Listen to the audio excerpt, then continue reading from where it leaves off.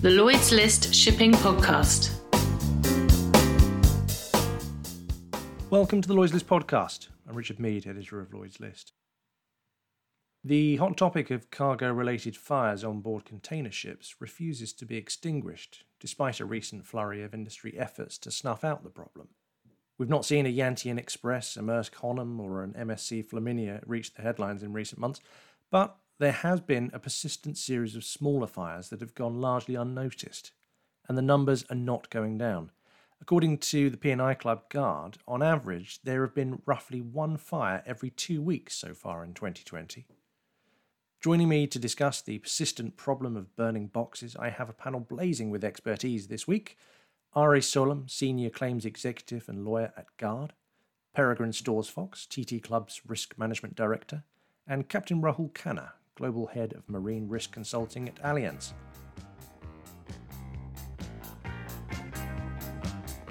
Ari, I want to start with you, if you don't mind, this week, because it was your article that caught my eye with that remarkable statistic, one fire every 2 weeks so far in 2020. That really is quite astounding.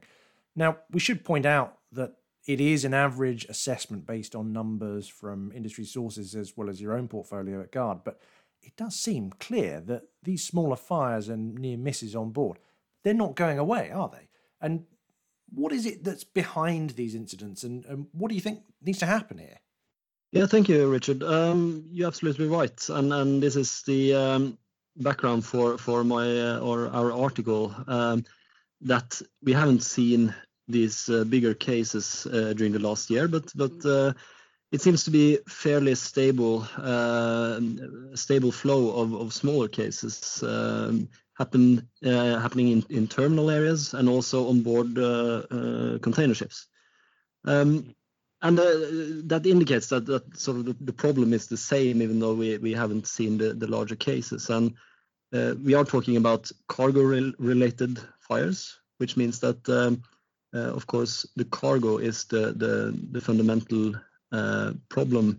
And we see a lot of fires caused by coal cargoes, chemicals, and also batteries these days. And it seems to be more or less luck whether or not a fire develops into something bigger. So the problem seems to be the same, but the bigger fires haven't really occurred. But we should keep this in focus, and that's the background for the article. Rahul, I mean, based on the sort of the general trend and the annual view that you do, that rate of one fire every 2 weeks, I mean, does that sound about right to you? And where does it fit in the sort of general trend of safety as far as you're concerned? I'm not really surprised by this number of 2 fires every 2 weeks of fire, because a lot of these smaller fires happen and they go unnoticed or unrecorded, or even if they are, they fall below the deductibles in as far as insurance is concerned. And in all these cases, there is this potential of any one of these becoming a major fire. As I said, I'm really not surprised after I read Guard's report and article on this, and this is seriously worrying.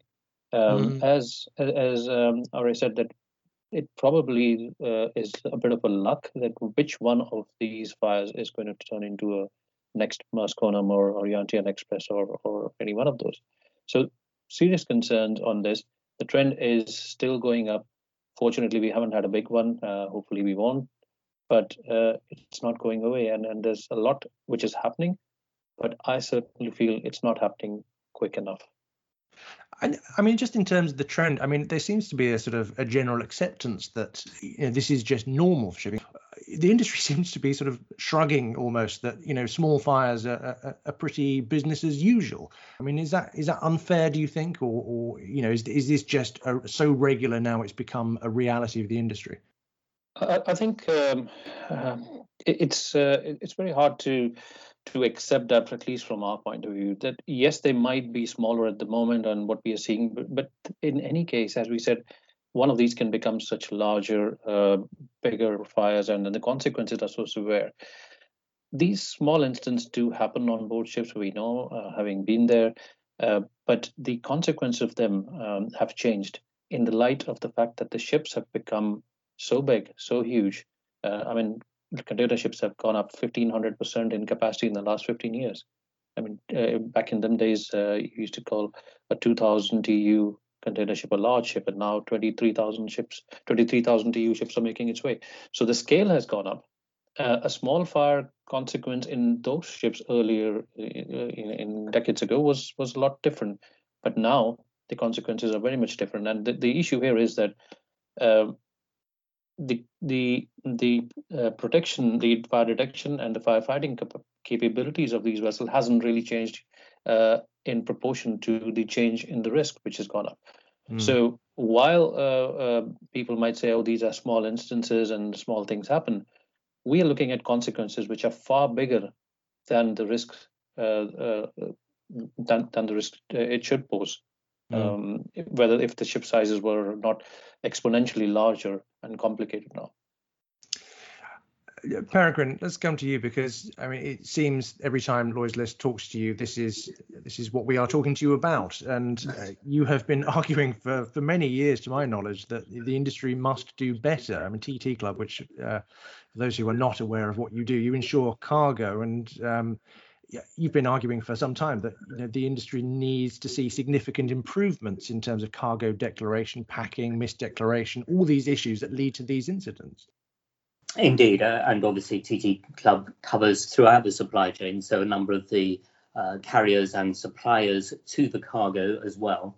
And absolutely, the whole declaration issue and the way that cargo is packed in its entirety is of fundamental importance. And I appreciate the sort of raising of the issue by Are and Rahul's comments as well. I think that they're spot on. The industry has been looking to do quite a bit, but there is no doubt that the scale of a problem is there, and the scale of the consequence is absolutely there. And it's interesting, actually, in the Flaminia judgment, the 2018 judgment in New York, one of the expressed defences raised by the carrier in that case, and seemed to be accepted, was that the volumes concerned on board a ship are such that they can't possibly be able to know everything that they need to know about the cargo that's presented. And of course, that links very closely to the point that Rahul was making, that on the largest container ships now, with a mix of 20-foot and 40-foot containers, and indeed other sizes, but broadly, we're talking of somewhere around 16,000 units that may be on board a ship. And those are going to be a mixture of some that are full container loads or one type of cargo, and that's an issue in itself. Others are going to be consolidated boxes, and therefore, when a carrier is trying to identify where the risks may be, they're going to be dealing with literally tens of thousands of interactions and customers in order to pinpoint where the issue might be and how to mitigate that in terms of the capability to ensure that the cargo is properly stowed on board the ship in compliance with SOLAS and IMDG. So there are a whole range of issues in there that are needing to be taken into account. And within that, and it feels like we are to some extent going over old ground here, but there have been some positive steps, as we alluded to at the beginning. The recent grouping of 5 organisations set up to address this issue through the CTU code, and I think the improvements in the Dangerous Goods Code and things happening with the industry to try and raise awareness, that does seem to be making some positive progress. Do you think that is all adding up to more awareness of these issues within the industry, or do you think more needs to be done still? I don't think there's any possibility of relaxing at all. So yes, the Cargo Integrity Group, of which TT is a partner, is a step in trying to increase awareness and also push for change where it's necessary. So fundamentally, that's around the CTU code, but inevitably, we're also looking at where the issues are arising. So in relation to, the CTU code itself, there are arguments that it should be updated and extended which have to be taken through the different UN agencies. But in relation to IMDG, questions have already been raised, and there's a correspondence group going on at IMO with regard to special provisions and the way that they may derogate from a full application of the code. And beyond that, indeed in the Flaminia case and also Maersk Honam, my ears prick up when I see something classified as Class 9, so marine pollutant or miscellaneous. And if that goes on fire, that to me doesn't sound as though it should be Class 9.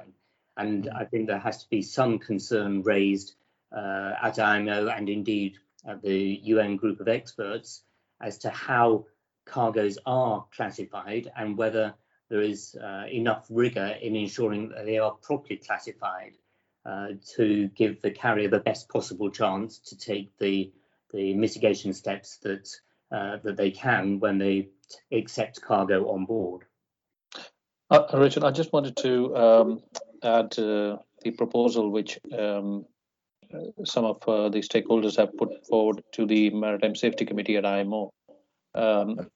This is by Germany, Bahamas, IUMI, WIMCO, and CESA. These 5 organizations have put a proposal to IMO regarding the improvement of the fire detection and fire fighting on board container ships. This is quite a detailed technical document, but it just goes in to show that organizations, when coming together and looking into this problem, are coming out with very obvious gaps in the whole picture that we can see. Basically, to say that we have 3 issues here. We have the prevention aspect of fires, and if that doesn't, there's a hole there, then we get into detection aspect of fire, and then there's a hole there, then we have to start fighting the fires. And the issue of misdeclaration is focusing on the prevention part, but for the detection and firefighting issues, we have all the other issues. That are these ships now well equipped or not to fight the fires and detect the fires? And that's the only way we're going to address this. And Richard, from my perspective, I think where RA landed in his article with regard to collaboration is, from my perspective, really important. It's something that obviously is at the heart of the Cargo Integrity Group initiative, but also within that group there's a recognition that we're needing to reach out to all sorts of other industry and governmental stakeholders, and that's the likes of Arya and Rahul in this sort of conversation, but also into others who have some sort of interest, but not necessarily directly in what is happening in the supply chain. And there I'm thinking of people like the World Customs Organization and the safe principles that are put out there, that actually is not about safety, it's about how to declare goods from a fiscal perspective. But one of the aspects is recognizing that those other stakeholders, such as World Customs Organization or indeed security agencies, actually need to be aware of where deficiencies are found in the sort of general transport flow, because more than likely those deficiencies are going to be reflected in the sorts of things that they see in relation to their activities, not least because a lot of it actually comes back to crime. In what sense does it come back to crime? Could you just expand on that a little?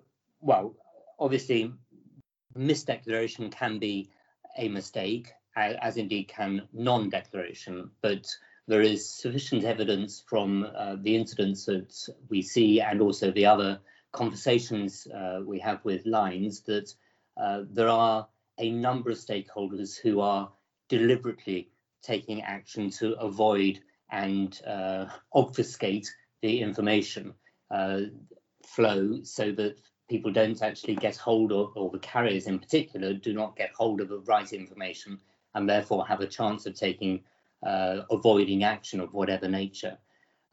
So that is fraud, it's crime. And of course that links into the fact that enforcement needs to be stepped up on a national and international basis in terms of looking at these regulations and following them through with prosecutions where necessary. so that the ante is raised in terms of the sort of activity that is essentially criminal. Wonderful. Well, we will try our best to make sure that it doesn't slip under the radar on Lloyd's List. But for now, Ari, Peregrine, Rahul, thank you very much for joining the Lloyd's List podcast. Thank you. Thank you.